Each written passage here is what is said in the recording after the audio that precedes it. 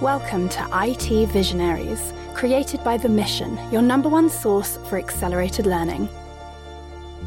In this episode of IT Visionaries, Ian chats with Tony Bradley, the editor-in-chief at TechSpective and a regular contributor to Forbes, DevOps.com, and Container Journal. They discuss the rise of mobile, building internal apps for your employees, and how to upgrade your company's cybersecurity. Enjoy. IT Visionaries is brought to you by the Lightning Platform by Salesforce. The Lightning Platform is a leading cloud platform that makes building AI-powered apps faster and easier. With Salesforce, now everyone is empowered to build apps for their organization. Learn more at salesforce.com/buildapps. Welcome to another episode of IT Visionaries. Today, on the other end of the phone, we have Tony Bradley. What's going on, Tony? Nothing much. Thank you for having me. So you, much like us here at The Mission, have a background in some writing and media, and we wanted to have you on to talk about mobile and all things TechSpective, which is also the name of your amazing website that has all things tech related. Can you share a little bit about your background?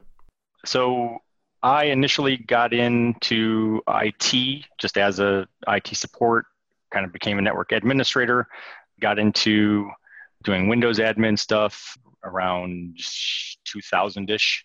Someone came along and said they needed someone who understood Windows to be on their security team. And that was kind of when security was semi-new, but I was like, all right, well, that's cool. I'll do that. And so I jumped from the network admin side to the security side and got my CISSP certification.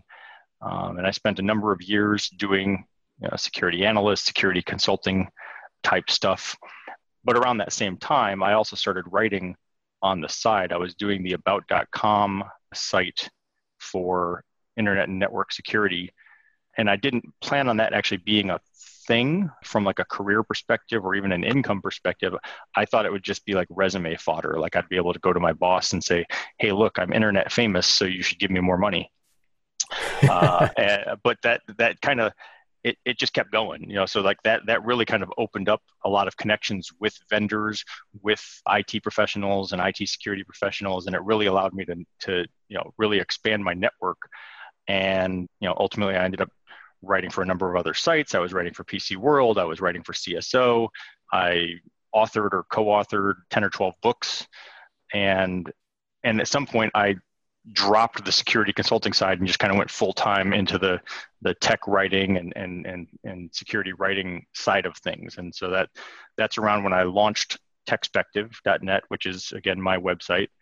And then I'm also still a contributing writer at Forbes, and I write for DevOps.com and ContainerJournal.com, and still do other freelance content marketing projects on the side and stuff like that. So I try to keep busy. My keyboard gets a lot of use.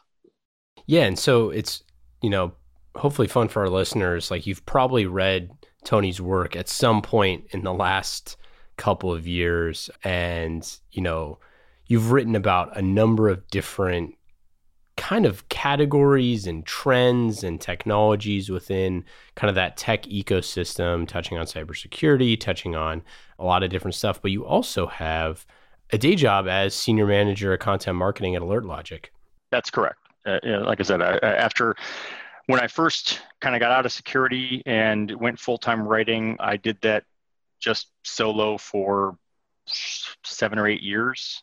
And then a friend of mine kind of pulled me back into the corporate side of things. It's good. I mean, I'm doing the blog there and I'm doing social media there. So it's really just kind of taking all of the things that I kind of built up as, Tony Bradley Inc. and applying that for AlertLogic as well. So, the two things play well together. Let's talk mobile. So what are the things that you've seen across, let's just say, the last 5 years as this change and rise of mobile has, started and now is kind of the full-fledged takeover here? What are the things that you're seeing? What are those trends that are going to be really important for CIOs and IT leaders going forward? Well, I guess I would start with saying I have kind of conflicting response to that because, obviously mobile devices have exploded, if you go, 5 years, and definitely if you go over 10 years, where everyone's got a smartphone, pretty much everyone's got a tablet. And in a lot of cases that has become the primary computing device. Now, where I would kind of step back and reverse that is I think that like the commercial that Apple had been running for the iPad Pro or whatever, where they, try to say that it's not a computer. What's a computer? Yeah. Right. Yeah, the whole what's a computer. And I was like, okay, well now I think you've gone a little too far. I mean, I think we all understand that that's just a different form of computer. And on the one hand, it's just a different form of computer. And on the other hand, there's a whole lot it can't do. So I love my iPhone and I love the iPad, but, I also really, really love my Surface Book.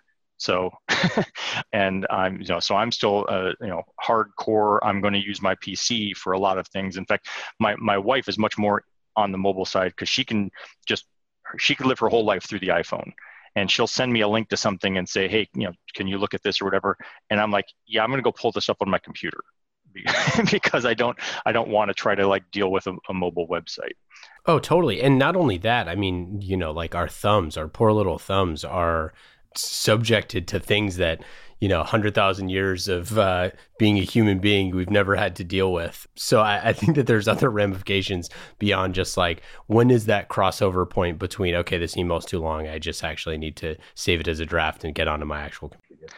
Right. Well, and I mean, I maximize the use of the autocorrect when it comes to typing on a mobile device, because I just kind of like mash my thumbs around and, letters appear that have nothing to do with what I'm actually thinking. And somehow Siri magically figures it all out for me most of the time.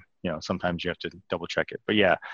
So to go back to your question, I mean, yes, it's exploded. It's definitely the trend. It's definitely the future. I'm not sure that I would call a time of death on the PC anytime soon. But that said, I think that all companies, whether you're talking about building a customer-facing app or an internal app for employees, I think it's important to have the app and not expect people to use a mobile website. It's a vastly different experience. I don't know if you recall, but like Facebook was kind of slow to get on the bandwagon with the app, and LinkedIn was too, where they thought, well, no, we've got the website. Your tablet or your smartphone has a browser, just go to the website. And even back then, 5-6 years ago, I was, pushing against that and saying, yes, my mobile device has a browser and I can technically get to LinkedIn, or technically I can get to Facebook, but that's not the same. It's not even like remotely the same. And the app is so much better. But well, two things, and I don't want to, and you can feel free to jump in anytime, but two things. Number one, I would say, as evidence of the explosion of mobile, look at the number of companies, billion-dollar companies, that wouldn't exist if it weren't for mobile devices. The things that have like sprung up purely out of iOS or whatever, things like Instagram or Pinterest or whatever, that are companies that were basically spawned by mobile devices and have become, juggernauts of their own. And so there's a lot of momentum there. I think the thing that we've kind of like seen happen is this rise of people who are like the app builders, like the people who are building mobile apps for consumer use that are focused on, building the next big hit app. I mean, this is actually an interesting anecdote. We were talking to someone who is an SEO, head of SEO at one of the companies that manages like on-demand food delivery. And this was not on the podcast, so this is behind the scenes. And they were saying that they had up to this point done zero SEO, like zero. And they were like, our website is so bad that I forget the exact thing, but basically they didn't have I don't think they could do like email subscribers or something like that for their website. Basically like the most simple thing you could possibly do. They didn't have like an autoresponder email or something like that. And they said that the entire company, I mean, I forgot how many downloads they've done. I think like, well over the tens of millions of downloads for this app. And their entire company had never focused on their website at all. And they just built for the app. But then it was kind of like at this point where there was a large percentage of people that they wanted to get, into using the app. But that company it was built as an app. It was built like app first. And I think we're starting to see some of the companies that are the B2B companies that had never had a need to build an app because they're like, well, we have these types of sales funnels and there's really no need to communicate with our customers in this way. And, we can just use email and all these other things that are starting to realize like, well, this is how people would just rather have day-to-day business or operations run through this one specific thing. I mean, is that a fair kind of assessment? Yeah, I think so. And like you just pointed out, I mean, there's kind of both ends of that spectrum. And so like to go back to what I was saying, I mean, Instagram stands out to me as an app. It was an app first approach. And even now it's like, yes, you can go to Instagram.com and you can go on the website and there's some rudimentary functionality, but it's really kind of clunky and it's not designed for that. And, that wasn't their focus. And then, like you say, you go to the other side of it where you might have a business that, maybe they've done okay with the website, but now they've got to kind of catch up with the times, so to speak, and take a look at, well, what are the advantages of doing it, of interacting with customers or interacting with employees through an app as opposed to expecting someone to try to use a mobile website. Well, and I would say that the question that we see is but I'm a cybersecurity company. Why would I need to build an app for my customers? Or I'm a blank, I'm a automotive company or whatever it is. Like, why do those companies, how does it expand their customer experience? How does it, or employee experience, which is kind of the other end of that, but how does building those apps, why does this matter? Like, is this one of the things where, are you going to get completely left behind if you don't have that type of communication? Because kind of where I see this is like, there is that tipping point where you go from, okay, I'm using this app on the go. It's super helpful. I can do it in short bursts. But when I want to do deep work, I need to be sitting down in front of a laptop. It's almost completely different use cases where it's like, you can't have either or anymore. You have to have both. And specifically for B2B. Well, but so to answer your question, I think not every company needs to have a mobile app. I would start there and say, it's sort of like, if you remember the beginning of the .com boom, where first companies started getting websites, and then all of a sudden it became this thing where you had to have a domain, you had to have a website. But eventually, I think some companies kind of stepped back and said, well, do we? Like, who are we trying to, what's the goal of the website? Who are we trying to reach? And so if you're looking at, like you said, like an automotive supplier or whatever, and you're trying to say, you're trying to determine, do I need to develop a mobile app? I think the start of that, the answer to that question is, are you expecting people to do something else on their mobile device? If your business is such that there wouldn't be any reason for someone to pull out their smartphone and try to go to your website and do business with you, then you probably don't need a mobile app. But if there's any function or any interaction with your company on the mobile device level, then yes, I think it's worth looking at. But I don't think you want to just build a mobile app for the sake of building a mobile app, because then it becomes administrative and potential security headache of making sure that it's updated. Because if you're going to have it, it's got to be good. Otherwise, you're making yourself look bad. Just like with a website, you don't want to have a crappy website. Yeah, I mean, I would push back a little bit on the idea.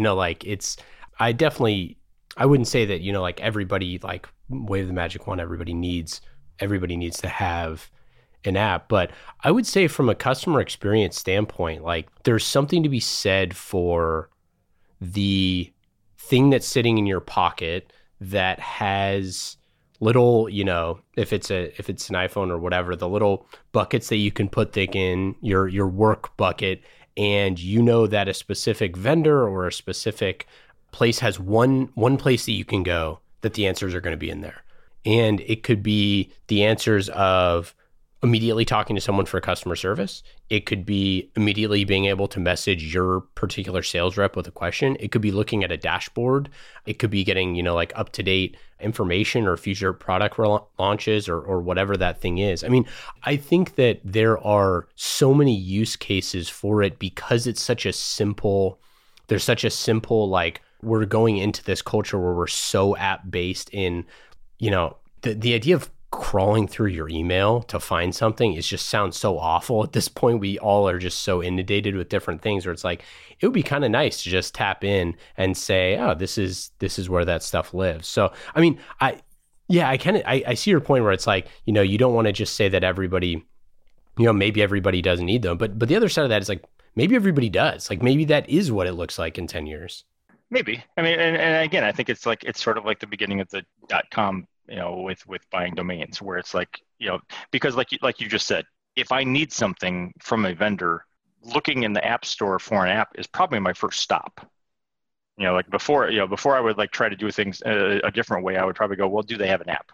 And so, right there, you do kind of draw some like where your company might be falling behind, or your competition has a strategic advantage if they have an app, because that's the way people want to interact. And I mean, 5 years ago, it wouldn't have occurred to me that I needed to have an app for my grocery store or an app for, even like Lowe's or Home Depot or whatever, but I use those apps all the time. Yeah. Because now when I walk into the store, it's an efficiency thing. If I walk into something, especially something the size of Home Depot or Lowe's, and I'm like, okay, well, all I need is this, number 6 screw that's 2.5 inches long. Where do I find that? And instead of walking around the entire warehouse or trying to like read all the aisles, I just pull it up in the app and it says, hey, go to aisle 12, bay 6. And I'm like, all right, cool. I'm good. And, and making sure that they even have it in stock and, all those things that like just really kind of are convenience for me and simplify my life and make it easier for me to do business with them. Yeah, it's a great point where it's like, if it eliminates barriers to or friction, then it's helpful. If it adds friction, then it's not. Do you think that changes for mobile experiences for employees, like internally? I mean, I think that this is one of those really interesting use cases that I don't think, we saw coming as much as, as soon as the kind of initial apps started coming out, that it's like, man, we could actually just build our own like host of applications for our company that our employees can opt into and use. How do you kind of see mobile experiences change for how companies can build apps specifically for their own employees? Well, I think there's a lot of, lessons to be learned from the way companies deal with consumers. I mean, basically, if you're building an app for your employees, then the employee is the customer. I think you have to look at it from that perspective and try to look at it from what do they want, what are they going to be trying to accomplish, and like you just said, how can I reduce instead of increase the friction to allow that to happen? To go back to something you said earlier about the different buckets, I mean, like everyone else, I mean, on my phone, I've got, the entertainment folder and the productivity folder, and, I kind of have my apps separated out that way. And I have a folder for work, and it's got various apps, but, I've got the app for ADP Mobile, so I can go in and request days off, or I can check out, what my pay stub looks like this week, make sure all the math is correct. I've got apps for filing expenses. That's one of the biggest time savers, in my opinion, for anyone who's in a role where you're traveling or you're filing expenses on a regular basis. I mean, that's always been such a headache to like sift through the receipts and try to scan them and do all these things and enter all the information. And the apps that they have now for that are amazing. I mean, you basically just take a picture of the receipt and it fills in all the information and you hit send and you're done. I mean, so that's a huge time saver for people. Yeah, I forget the company, it was someone we talked to where they had an employee, like a citizen developer, that built one of those for their company that like the entire company implemented, which was like, it was like I forget the size, but it was like 5,000 person company. Like it was a pretty big company. And they did like a hackathon and somebody was just like, the classic, buy or build sort of thing. Pretty amazing stuff. But no, it's those like huge pains that internal employees have, which really just boil down to time. Like how much time can you save your employees? Like the most important metric, I mean, it's really all of our most important metrics, but the most important thing that you can do. And for a lot of these applications, like it's the automation of old things that used to be an HR function or an IT function or a finance function or something that just now can be completely automated and nobody ever has to touch it. Or not nobody, but a lot less. Well, and so there's the whole, you have on the one hand the shadow IT movement, which is, basically people just going off and doing their own thing, setting up their own server, signing up for Dropbox, even though it's not, company sanctioned or whatever, just because, ultimately employees are going to try to find the ways to streamline their own lives and their own jobs. And so, if you just say, well, hey, Bob, I need you to accomplish this goal, but the tools the company has provided make that difficult. Again, add friction instead of reduce friction. And then Bob looks at it and says, okay, but I can use what I do know about how to solve this problem. I can build my own solution, or I can find a third-party solution that is outside of basically an unauthorized solution outside of the purview of IT to make things happen. But ultimately, it's like the end user is the one that truly understands what is trying to be accomplished and how to do that in a way that is best for them. And so I think that's why you've seen this sort of big shift as we went from the kind of the old school IT of a much more dictatorial perspective of, I'm going to tell you, you are going to use this laptop. It's going to have this configuration. This is what you're going to do with it, to the BYOD, bring your own device movement, where everyone, now has their own smartphone and their own tablet. And then, now you have kind of like almost a bring your own technology perspective of, I'm going to bring all of my own stuff. But, IT has had to like kind of adapt to that and to the change from, I have these kind of draconian policies in place and I have total control, to, okay, now how do I give employees the freedom to do what they want to do, or work with them, and cooperate with them and collaborate with them to develop the things they need without compromising, my ability to manage IT as a whole. Totally. Yeah. Do you think that like, what are some things that you've seen that help with the governance of that type of, shadow IT and bringing those things together? Like, what are some best practices that CIOs or CTOs or IT professionals have used to kind of say, like, let me get my hands around this population of people who are finding unique solutions to all of this and embracing that? Well, the biggest thing I think is just cultural. It's just making sure that employees, that the understanding that the employees are your customer, and making sure that they're aware that you're there to help, and being open enough to have a conversation about what it is that's trying to be accomplished, what are the suggestions from the employee about what's the best way to accomplish that, and then finding a way to work together to do that, or at least have a rational conversation about maybe some of the business reasons or security reasons why that can't be done or why it needs to be done differently.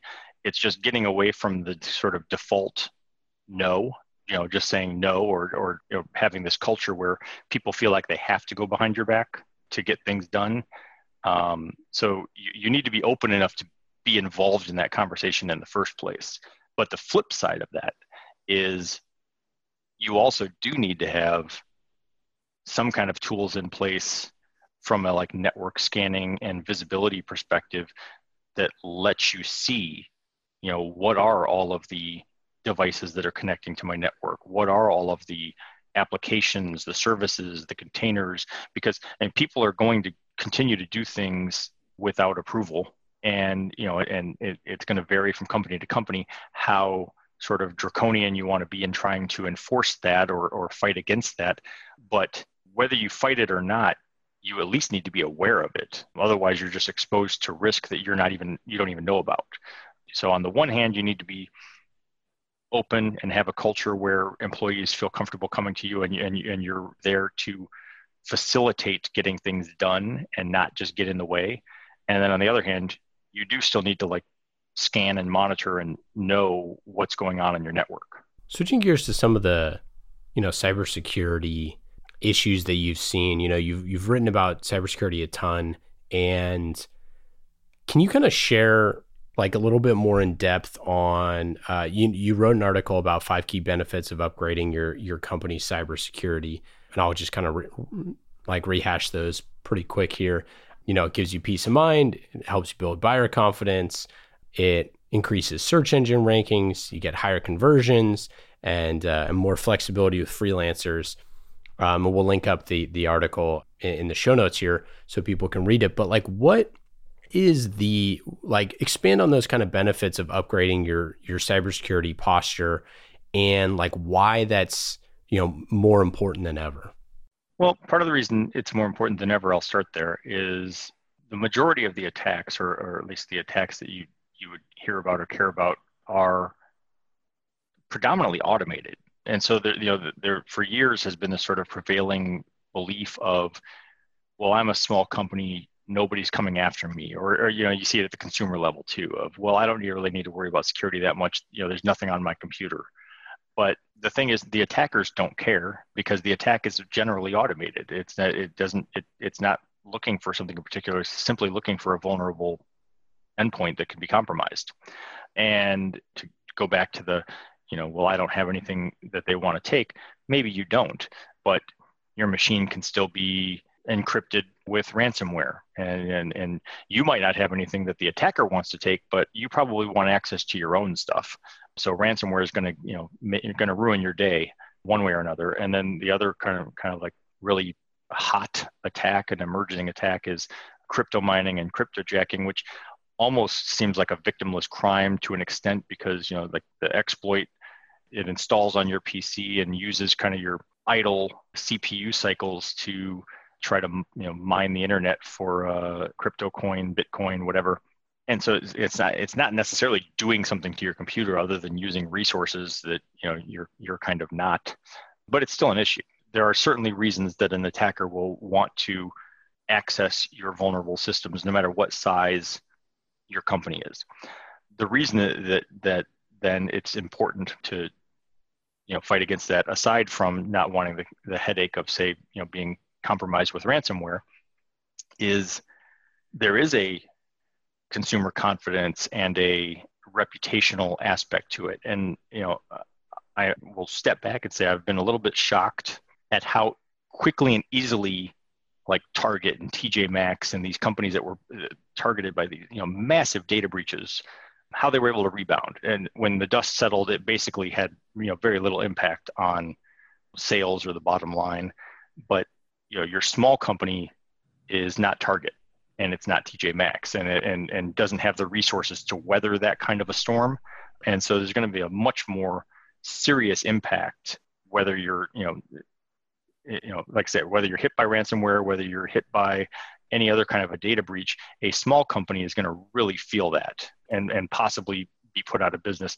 And then most small companies, like if you're just a corner coffee shop, then that's your business and you're just selling coffee to people and whatever. But the majority of the small companies out there are in the business of doing services and supplying things to larger companies. And if you want to do business with Target or General Motors or American Airlines or whatever, you have to have your security in place, because they have a compliance mandate to maintain. They have to maintain their security, and part of maintaining their security is making sure that they're only doing business with third-party companies that have their security in order. So if your security is not up to par, you're going to lose out on business opportunities. Yeah, and that's in the article you showed the trust badges where you can show McAfee Secure or PayPal Verified or all those things. Those are really important if you're doing e-commerce or you're selling from your website, all that sort of stuff. But it's just as important if you're working with big companies, is what you're saying. Like those credentials and proving is really important to make sure that you like secure and win those type of deals, right? Absolutely. And like I said, it depends on who, the industry you're in and who you're trying to do business with. I mean, I talked with a customer recently that's a very small company. The company itself is, I think, less than 10 employees. But because of the business they're in on the finance side, dealing with credit and dealing with lenders at a much larger scale than they are, they have to meet the PCI compliance standards at a much higher level than your normal 10-person company. Because if they don't, they can't do business with the banks and the credit card companies that they need to do business with. That's super interesting. Any other kind of final thoughts on cybersecurity or like high level stuff for 2019? I guess I already touched on the ransomware and the cryptojacking. I guess two other quick points. One would be, I think we're going to see a shift away from endpoint security. I mean, there's always been this focus on, antivirus and personal firewalls, and I need to protect my computer. But the trend in attacks now is targeting IoT, and whether that's, on the consumer level with like connected refrigerators or whatever is one thing, but the real target is like the industrial IoT and the controllers that are in like manufacturing facilities or controlling, electrical production, things like that. So industrial IoT, I think is the bigger attack on the horizon. And then the other is the rising concept of zero trust, because we've always had this idea of least privilege and, like I shouldn't make everyone an admin on their own machine, because then if I get your credentials and you're logged in as an admin, I can do anything I want. But if you're just an end user, then I can't get to things. Well, that's all fine and dandy, but now it's real easy to do like a phishing attack at the consumer level, get your credentials, log into your company, as you, and do things. And least privilege is a good start, but we have to kind of take that to the next level and look at what are you doing? Like, yes, you logged into the network and you had valid credentials. I know who you are, but why are you downloading, the financial database, or why are you logging in from Tel Aviv when you normally are logging in from Oakland?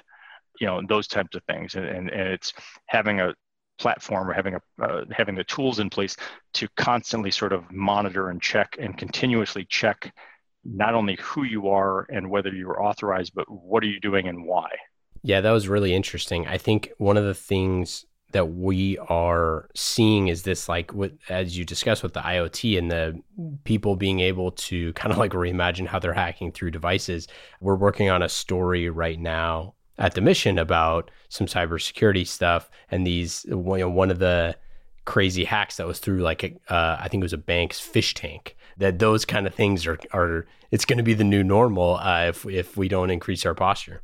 That, and unless we're talking about two separate attacks, it was not a bank; it was a casino, I believe. That's right. Yeah, casino. Yep. Yeah, and you're right. They used like a connected like thermometer from inside the aquarium, and we're able to like connect to the casino network from there. And so there's really interesting attack scenarios that happen there, and just things you wouldn't really think of. I mean, when WannaCry was spreading, the ransomware attack was spreading, there were connected like CT scanners in hospitals that were compromised and sending out, and then we're transmitting ransomware. And so, like I said, basically, if it's connected to the internet, it can be compromised. Yeah, totally. And that stuff is going to be everywhere, right? Like that's what we were talking about, like bring your own device to work day, right? It's like every day now. All of those devices are coming on your network all the time. So how do you govern that? How do you control that? And how do you eliminate the opportunities for threats there? Right. And like I said, earlier, like regardless of what you do, I mean, you can do a lot of things on the front side to try to like reduce the exposure and try to like, minimize the employees like kind of going rogue and doing their own thing.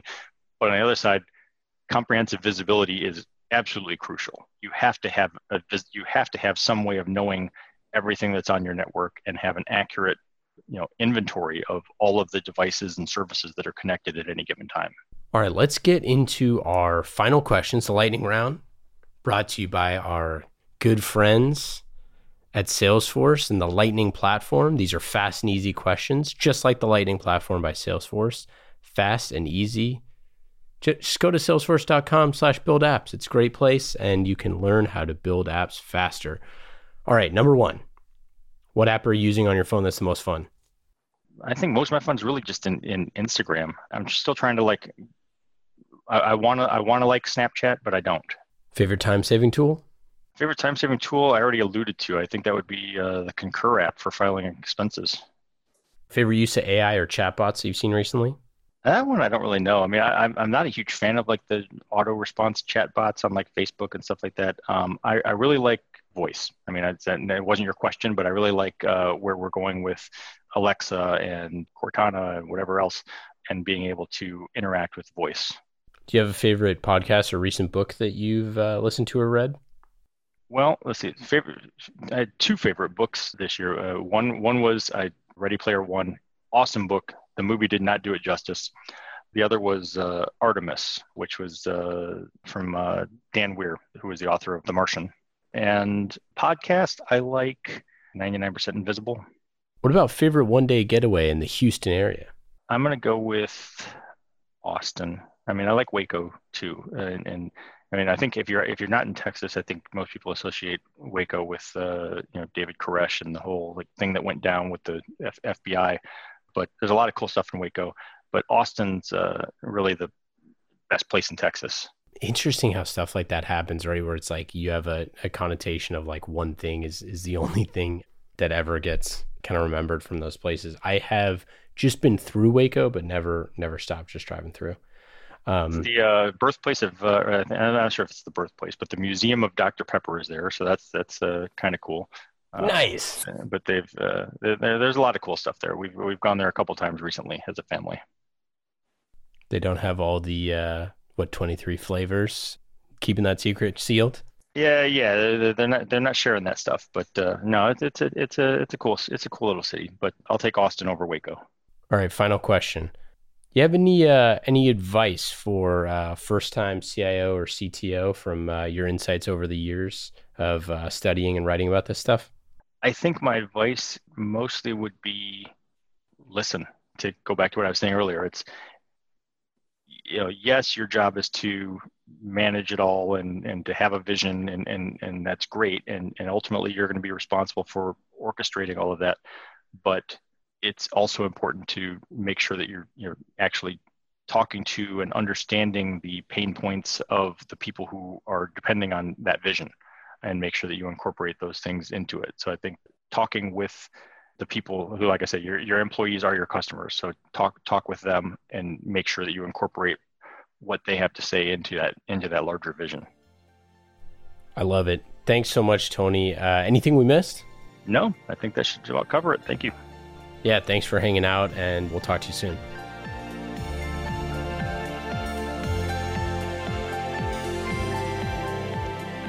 Thank you again to our friends at Salesforce. IT Visionaries is brought to you by the Lightning Platform by Salesforce, a leading cloud platform that makes building AI-powered apps faster and easier. With Salesforce, now everyone can build apps for their organization. Learn more at salesforce.com/buildapps.